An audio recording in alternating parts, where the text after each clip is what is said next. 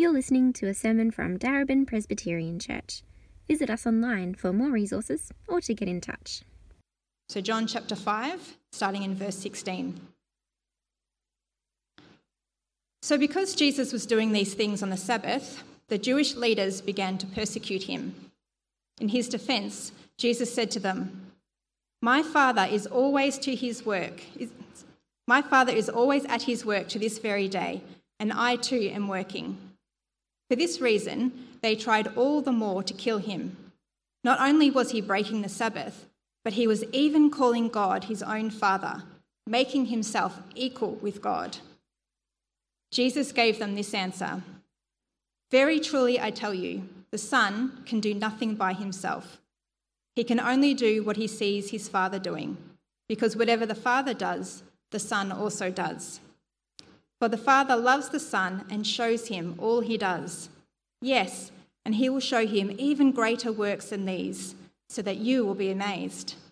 For just as the Father raises the dead and gives them life, even so the Son gives life to whom he is pleased to give it. Moreover, the Father judges no one, but has entrusted all judgment to the Son, that all may honour the Son, just as they honour the Father. Whoever does not honour the Son does not honour the Father who sent him.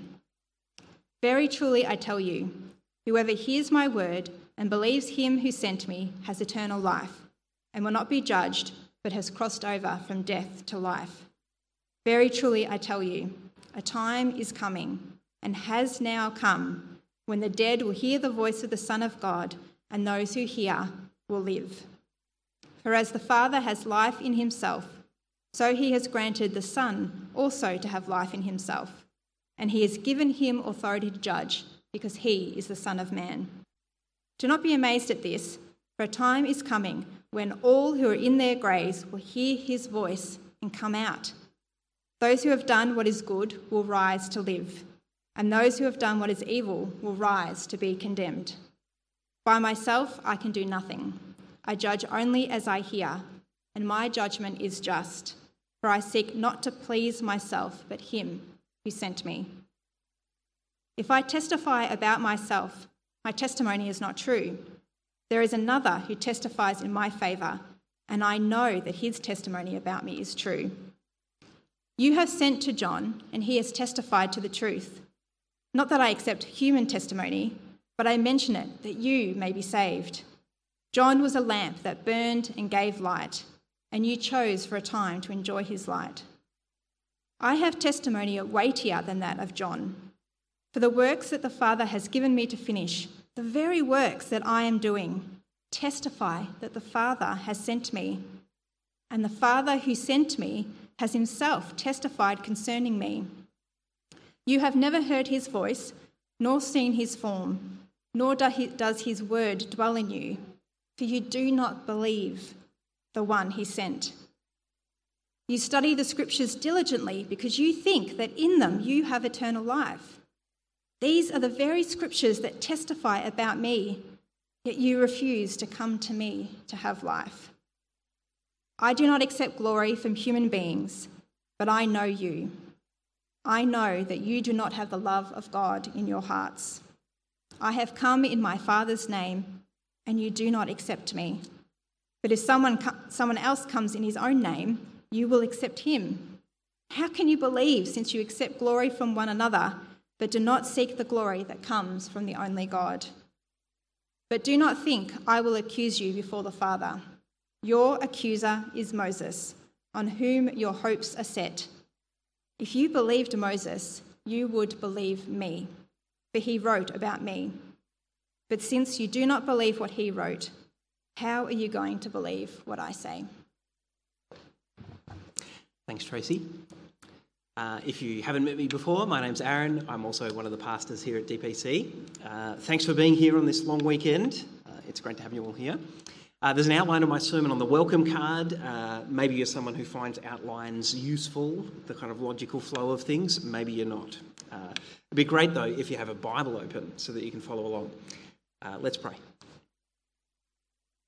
Gracious Heavenly Father, we ask that this afternoon that you might enable us to hear the powerful voice of Jesus, your Son, as we look at this, your word. And it's in his name that we pray. Amen. Thank you. Sorry, I might have moved that.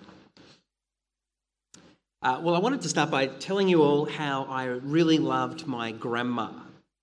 Of course, in a real sense, I loved all my grandparents. I'm not meaning to play favourites, but my grandma was particularly special to me. Maybe you've got a grandparent who's similar. I particularly loved with my grandma the kind of depth of conversation that we could have. We had a very similar sense of humour, so we were often laughing together. We liked actually some of the same music at least. We enjoyed listening to that together. I also love Grandma's apricot jam. I don't know if you've got a grandma who makes particularly good jam, but my grandma had a wonderful apricot jam tree in the backyard. Every year she'd pick off all the fruit and make this delicious jam. I loved my grandma. Sadly, a couple of weeks before Gabby and I got married, my grandma died. I remember sitting in the hospital down at Melbourne Private on, what's that road, Royal Parade, sitting there in the hospital next to my grandma. She was getting pretty weak and frail. She was so eager to last to our wedding. Just 2 weeks more, she was trying to hang on, but she didn't make it. And so I went along to the funeral. It was at one of those, those crematorium kind of things where you're standing there and you can watch the coffin get sucked in behind the curtain. And you're thinking, gee, well, that's it. It's all pretty final, isn't it? The grandma who I'd loved and shared so much with was gone. And in those moments of grief and loss, as I got used to life without my grandma, the reality is a whole bunch of people, in well-meaning ways, said lots of kind and comforting and really nice words to me. I'm sure you've heard these words before. I'm thinking of you, hang in there, things will get easier. And I'm not demeaning those words, they really did mean well and they were thoughtful. The reality is, though, they made no difference to the thing that mattered most, did they? The fact was that my grandma, who I loved, was gone. And the words of all the people around me were powerless to do anything in the face of death. And now maybe you think that's a little bit morbid for a Sunday afternoon on a long weekend, but it is one of the great realities of life, isn't it? One day, all of us are going to die. I haven't looked into the stats most recently, but as far as I'm aware, 100% of every one person who have lived have died. You can check up the stats later on. Maybe you can Google that question. Sorry, that's a bit of a joke. But death seems to have a pretty good strike rate. Mark Twain, he had on his gravestone the inscription, "I knew something like this was going to happen." Right? This is one of the great realities of life. One day, all of us are going to die.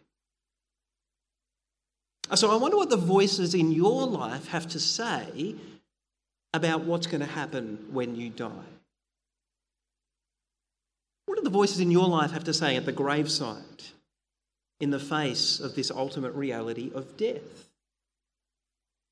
And the fact is that often the best we have is kind and comforting and well-meaning words that in the real sense make very little difference in the face of death and provide very little clarity on what's actually going to happen when we die. Right? The voice of Jesus is different. The voice of Jesus is not powerless in the face of death like our voices or the voices of people around us. The voice of Jesus is powerful in the face of death. That's what we see in today's passage. The voice of Jesus offers us real clarity in the face of death. He has absolutely no confusion in his mind. He says in this passage that what happens when we die is all of us are going to front up before him as judge. No confusion, just clarity from the voice of Jesus. And the voice of Jesus offers us real hope in the face of death. Because you look at this passage, you'll see that if you listen to the voice of Jesus, God's Son, He can give you new life and declare you innocent before God, not just in the future, but today. Right today, in this church service, that's what he can do. If you listen to the voice of Jesus, God's Son, he can give you new life. He can declare you innocent before God, not just in the future, but today. That's where we're headed. What does the voice of Jesus, the powerful voice of Jesus, have to say in the face of these ultimate realities, death and judgment? So let's dive into the passage. First, in verses 16 to 20, we see that Jesus, God's Son, healed the paralysed man on the Sabbath. That's the passage that Adam preached on last week in verses 1 to 15 of this chapter. He did that because as the Son of God, he must do the same works as his Father. So if you take a look at verse 16, John says there, so because Jesus was doing these things on the Sabbath, the Jewish leaders began to persecute him. Well, the Jewish leaders were dirty with Jesus for breaking their law of the Sabbath, not only healing someone on the Sabbath, but encouraging the healed man to pick up his mat and walk around, because they had all these rules about what it meant to rest on the Sabbath. And one of them said, hey, how dare you pick up a mat and walk? Even if you have been healed from paralysis, you shouldn't be so excited. Settle down, right? And so the Jewish leaders were really dirty about this, and so they said, they, in a really focused and deliberate way, started to persecute Jesus. They wanted to stamp out his influence among the people. So in verse 17, Jesus defends himself. He says, my Father is always at his work to this day, and I too am working. And maybe you remember in John chapter 4, verse 34, you can flick back to it later on if you like. But Jesus, as the Son of the Father, delights to do the will and work of his Father. We looked at this a few weeks ago. That is what nourishes Jesus. It's what feeds his soul. Right here, Jesus is saying that he knows that his Father, even though his Father rested from his work of creating the world, you can read about that back in Genesis chapter 2, verses 2 and 3. He rested from his work of creating the world on the very first Sabbath. His Father never rests from his work of sustaining the world. Right? Every moment of every day, his Father is at work, bringing life and sustenance to everyone and everything on the planet. He doesn't take 24 hours off every week. His Father is always at work. So Jesus is saying, as the Son of the Father, he's saying, I delight to imitate my Father, to be like my Father, to do what my Father does. That means I too am always at work, bringing life and blessing and healing wherever I go. And that's the whole point of the Sabbath. Well, this is red rag to a bull to the Jewish leaders, right? Look in verse 19, or verse 18 rather. For this reason, John says, they tried all the more not just to persecute Jesus, but to kill him. Because not only was he breaking the Sabbath, but he was even calling God his own Father, making himself equal with God. Why did the Jewish leaders get it? Right? In calling God his own Father, Jesus is actually making the claim that he is God. God himself in human form. He's making himself equal with God. And for a bunch of Jewish people who believed that there was one true God, they were monotheists, not like all the nations around them that worshipped many gods. This was the height of blasphemy. How dare Jesus claim to be God? Unless, of course, it's true. In which case it's not blasphemous at all. It's just Jesus telling people honestly about who he is. Oh, Jesus knows that's what they're thinking. So in verse 19, he says, very truly I tell you, the Son can do nothing by himself. He can do only what he sees his Father doing. Because whatever the Father does, the Son also does. There's a real cultural context to this, isn't it? In Jesus' day, Jewish sons probably really did watch what their fathers did and imitate what they did.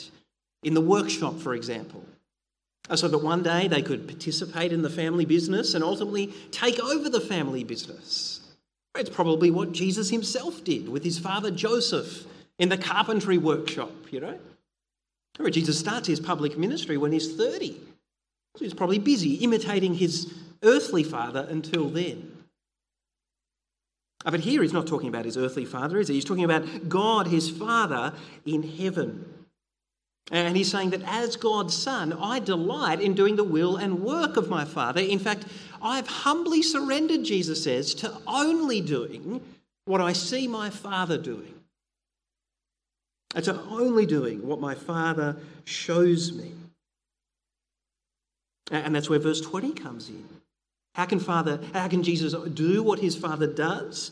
Well, it's because of verse 20. For the Father loves the Son and shows him all that he does. I don't know about your dad, but some fathers are pretty distant and disinterested, don't they? Aren't they? They want to keep their kids at arm's length. I've even asked some people who are, in their 20s, said, what is it that your father does? They don't really know. Because their dad never let them in. I'm not casting aspersions on those dads and whether they love their kids or not. But there is God the Father, because he loves Jesus, his Son, lets him in on everything. He shows him the fullness of who he is and what he does.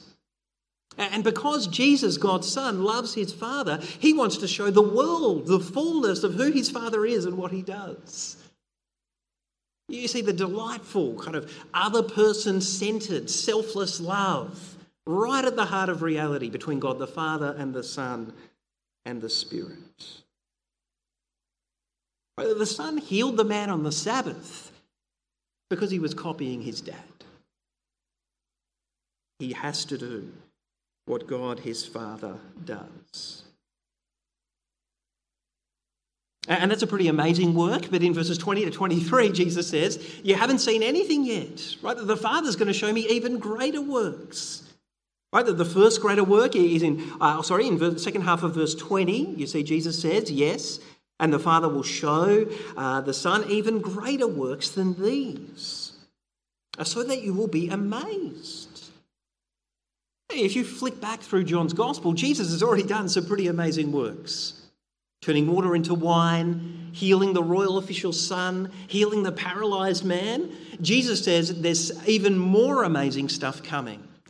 Right, what are these greater works? Take a look in verse 21. First, it's the greater work of giving people new life. For just as the Father raises the dead, Jesus says, and gives them life, even so the Son gives life to whoever he is pleased to give it. Don't miss that. If you've ever stood by the graveside of someone you love, your ears should prick up at this point. Here is someone who claims to not be powerless in the face of death. He claims to be able to give life to absolutely whoever he pleases. That's the first greater work of giving new life. The second, in verse 22, is the greater work of exercising judgment. Moreover, Jesus says, the Father judges no one. He's entrusted all judgment to the Son. And now perhaps you struggle with this idea of judgment, a great day of reckoning. On the other hand, all of us know what it's like to be victims of evil and injustice and oppression. And if you haven't experienced much of that yourself, no doubt you've seen those sort of things in the world around you, in other people's lives. So at least in some sense, it's actually a really comforting thing to know that one day every evil will be punished. Every injustice will be set right. Why? Because the Father has entrusted judgment to Jesus, his Son. And he, as the judge, will set all things right. And in verse 23, where we see that the Father has given the Son these greater works of giving new life and exercising judgment, so that all may honour the Son just as they honour the Father. Whoever does not honour the Son does not honour the Father who sent him. You see what the Father's passionate about? He's passionate about people seeing Jesus, his son, as he really is. As seeing the fullness of his glory. Remember where John starts. And we beheld his glory. John 1 verse 14, the glory of the one and only Son from the Father. This is what the Father wants. He wants people to see the glory of his Son and give him the honour that he deserves, the praise he deserves, the love and worship and adoration that he deserves. And so the Father gives him these great responsibilities, these greater works of giving new life and exercising judgment. So when we get to the end of verse 23, maybe the question in our minds might be, how is it that we can escape this judgment that the Father's entrusted to the Son and enjoy the new life that he can give us?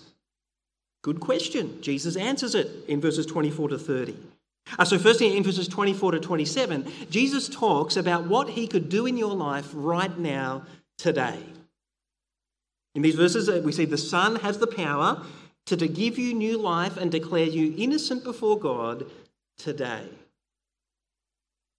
Verse 24, Jesus says, "Very truly I tell you, whoever hears my word and believes him who sent me has eternal life."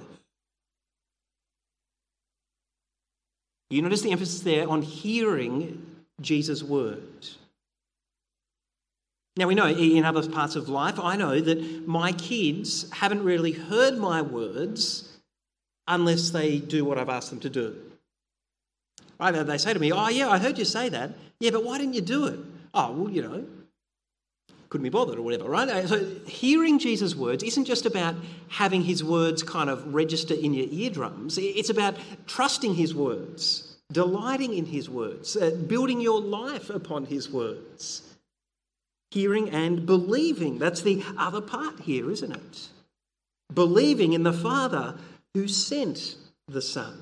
Again, believing isn't just about ticking off some intellectual boxes about who Jesus is. It's about depending on Jesus. How many of you would have seen this illustration before? Let me... How would you know if I really believed in this chair? That this chair was dependable?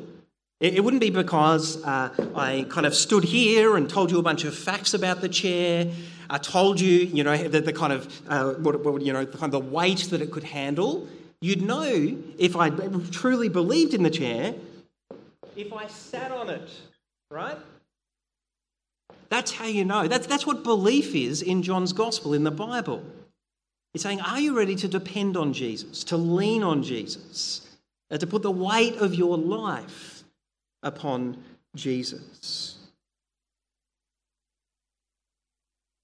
And Jesus says anyone who hears his words and believes in him who sent him has eternal life. Notice that he doesn't say you will have eternal life. We sometimes say, you believe in Jesus and it's a free ticket to heaven when you die. That's eternal life. No, Jesus says if you believe in him and hear his voice, you have eternal life right now, today. This is not some future physical resurrection that the Jewish leaders Jesus is speaking to probably believed in.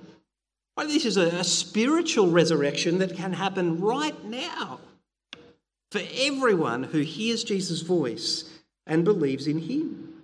And Jesus said we can be sure that this eternal life is absolutely secure because, you notice that, he says we will not be judged. It's not like you get to the end of your life and you'll be condemned after all.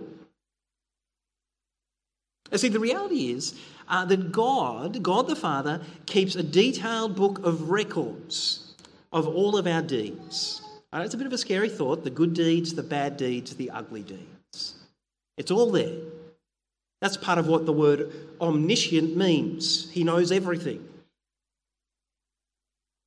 Right? And so what does that mean? It means that when Jesus is entrusted, the Father has entrusted to the Son the judgment of us for our deeds. And the reality is that in and of ourselves, we would fail that judgment dismally. I do some good things, but plenty of bad and ugly things. And I don't think you're that different to me. Right? Jesus is the only one who's ever lived a life with no bad or ugly deeds. The only truly innocent one. And yet, upon the cross, Jesus died the death of a guilty one. He bore the judgment that you and I deserve for all our bad and ugly deeds, so that by faith in him, it is right for him to declare us innocent before God. Because we receive Jesus' innocent record. Right? So it's right for him to declare us innocent before God, not because he's a dodgy judge who just sweeps our sin under the carpet, but because your sin, my sin, our sin has already been judged in his death on the cross. So Jesus can say, if you hear my voice and believe in me, you will not be judged. Because God will not judge your sin twice. If it's been judged in the death of Jesus on the cross, you will not be judged. And so you can be sure of having this life forever.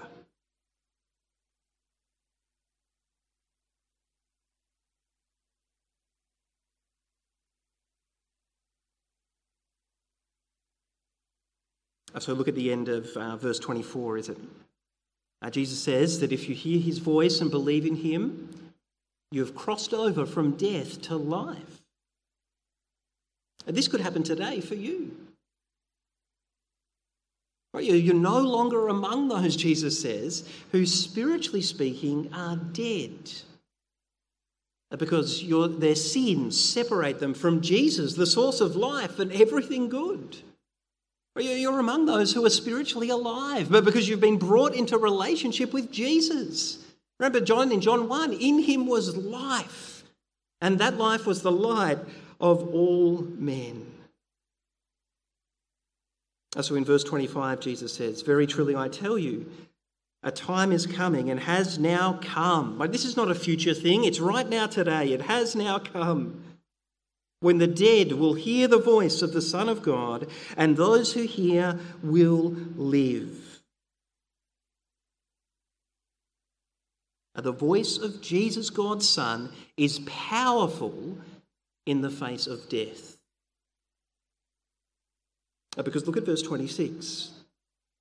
For as the Father has life in himself, he has granted the Son also to have life in himself.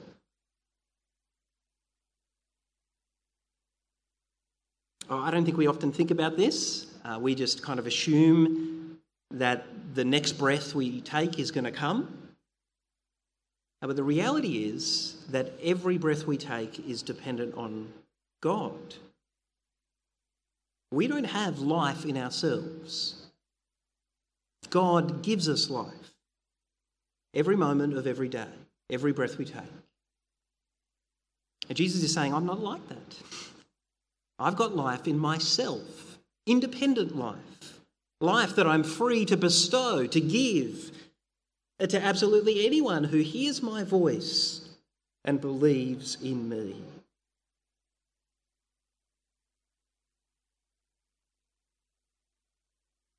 And in verse 27 again, Jesus assures us that if he gives you this life that he's able to give you, you can be sure that it's going to go on forever. For the Father has given the Son all authority to judge. Right, when you die, it's not like your record of sin, good, bad and ugly deeds is going to be kicked up to a higher court that's above Jesus.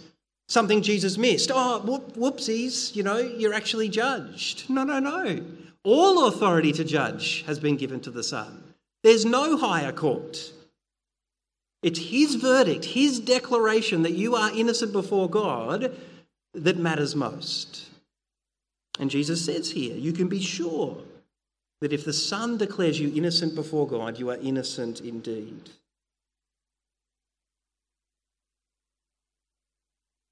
Right? Jesus, God's Son, has the power to give you new life and declare you innocent before God right now today. Second, verses 28 to 30. He can do all that in the future too. Verses 28 and 29, Jesus says, do not be amazed at this.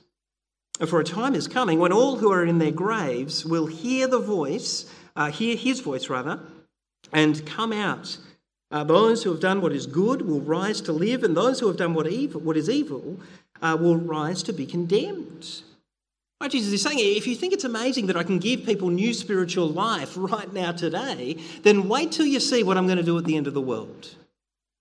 Because by the power of my voice, just as God spoke and created life in the first creation, in the new creation, Jesus, God's Son, is just going to speak and absolutely everyone is going to be raised from the dead. That's what Jesus is saying. There is power in the voice of God's Son. And once he's raised absolutely everyone from the dead, Jesus says he's going to carry out the judgment that the Father has entrusted to him. Those who have done good, Jesus says, which I take primarily to be those who've heard his voice and believed in the Father who sent him, those ones, Jesus says, will be raised to live forever with God and his people. But those who've done evil, which I take again to be primarily those who've refused to hear the voice of Jesus, who've refused to believe in him, those will be raised to condemnation, Jesus says. Why? Well, because Jesus is just. And if your sin wasn't condemned in Jesus' death on the cross because you believed in him, then it must be condemned in the future.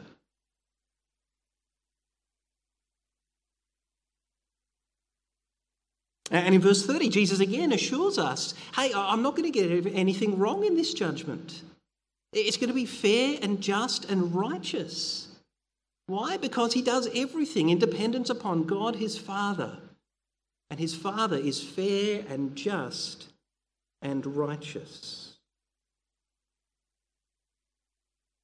If you listen to the voice of Jesus, God's Son, today, he can declare you innocent before God and give you new life, not just today, but also in the future.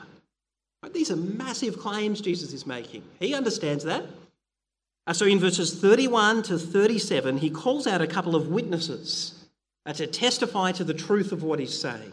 First, he calls on his Father's testimony. Take a look in verses 31 and 32. He says, if I testify about myself, my testimony isn't true. There is another who testifies in my favour, and I know that his testimony about me is true. Now, at first that sounds a little bit strange, doesn't it? It sort of sounds like Jesus is saying, hey, you know all that stuff I've just been saying? Not true. It's not what he's saying, right? He's saying that because he only does what the Father shows him, in the end, it's the Father's testimony that matters most. It's his verdict about the Son that matters most. But Jesus also knows that, well, maybe the Jewish leaders would be more interested in someone else's testimony. So in verses 33 to 35, he talks about the testimony of John the Baptist.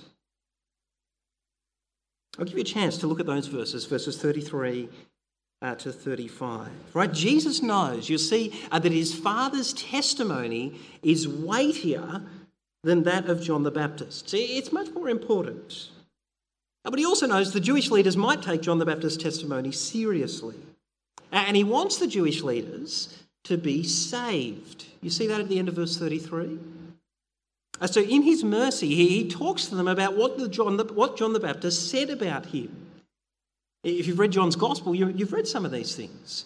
John the Baptist said Jesus is the Lamb of God who will take away the sins of the world.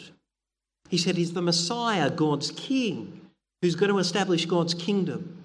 He said he's God himself, the bridegroom, coming to be united in love with his people, his bride. And so Jesus is saying to these people, if you kind of enjoyed the light and truth of John the Baptist's teaching for a while, then why aren't you basking in the light of my truth? Well, you see there, he says that John the Baptist was just a lamp, right, who burned for a little while and then went out.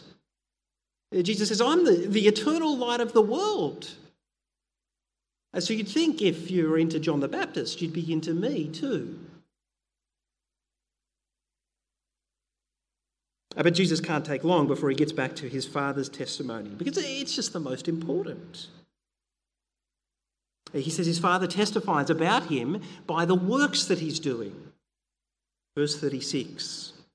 We've talked about those works, all the miraculous signs that we've seen so far in John's Gospel. Jesus says, that's the Father saying, this is my Son who I am working through. Listen to him. And verse 37, he says the Father testifies about him. It's not clear exactly in which other ways. We know from later in John's Gospel that the Father testifies about Jesus by sending the Spirit, who brings glory to Jesus and shows people Jesus.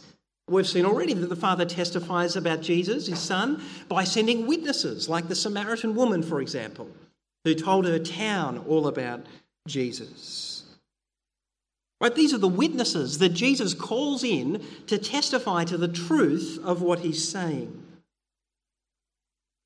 So it follows that what the Jewish leaders are saying about Jesus is false. Right? Jesus is saying, what I'm saying about myself is true, and what you're saying about me is false. And so that's where the passage finishes in verses 37 to 47, where Jesus really gives his verdict upon these Jewish leaders in 4 different ways, I think. The first in verses 37 and 38, he says to them, you don't even know the Father because you don't accept me, his Son. Take a look at those verses. You have never heard the Father's voice, Jesus says, nor seen his form, nor does his word dwell in you, for you do not believe in the one he sent. Pretty radical claim. If you refuse to hear the voice of God in Jesus, his Son, Jesus says you've not heard God's voice at all. If you refuse to see the glory of God in the form of Jesus, his Son, then Jesus says you've not seen God at all. If you refuse to see Jesus as the Word of God, right, the one who reveals God to us, to the world, and then Jesus says the Father's word doesn't dwell in you at all.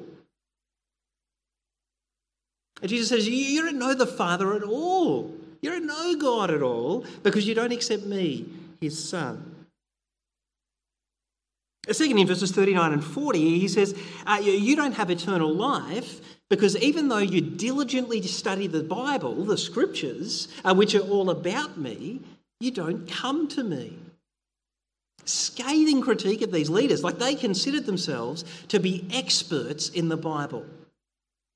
They studied the Scriptures diligently, loved getting into all the details of the Bible. But in these verses, Jesus is saying, you've missed the main point.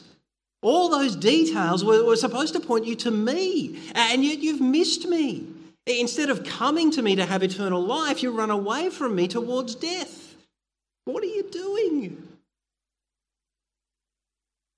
Verses 41 to 44, he says, you don't accept God's glory that is revealed in me, his Son, because you're preoccupied with accepting glory from one another.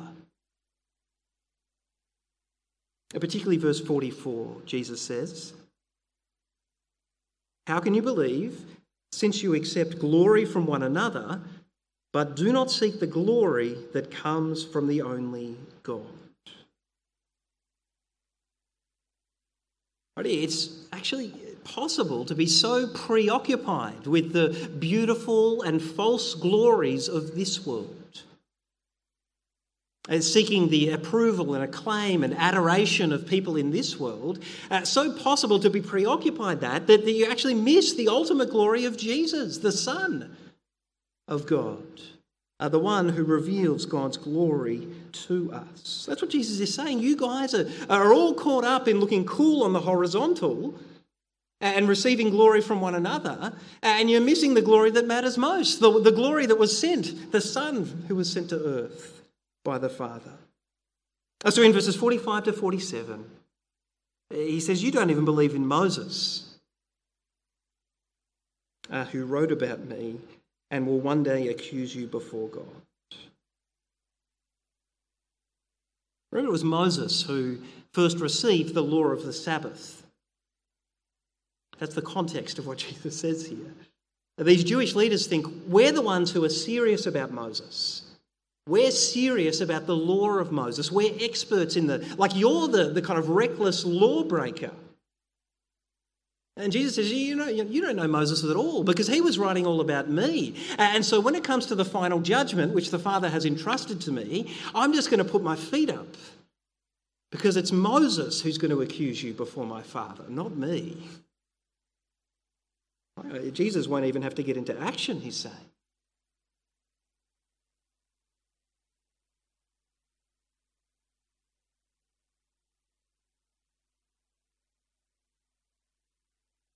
The voice of Jesus, God's Son, is powerful in the face of death and judgment.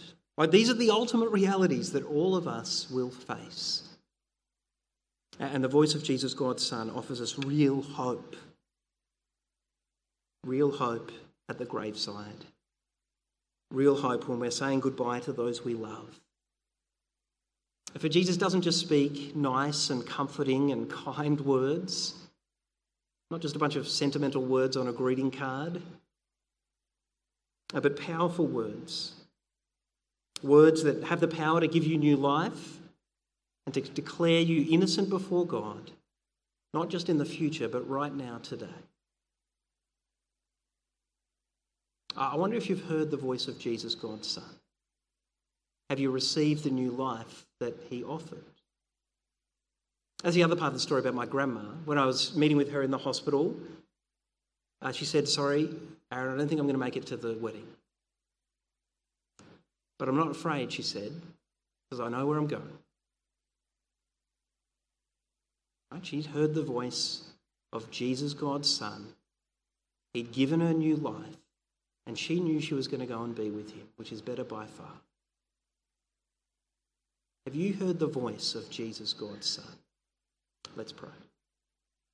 Our gracious Father, we thank you for your word, and we pray that in this moment we would be tuned in to the powerful voice of Jesus, your Son, and in so doing receive the new life that he offers us today and forever, and the assurance of being declared innocent before you, knowing that our sin once and for all has been judged in his death on the cross.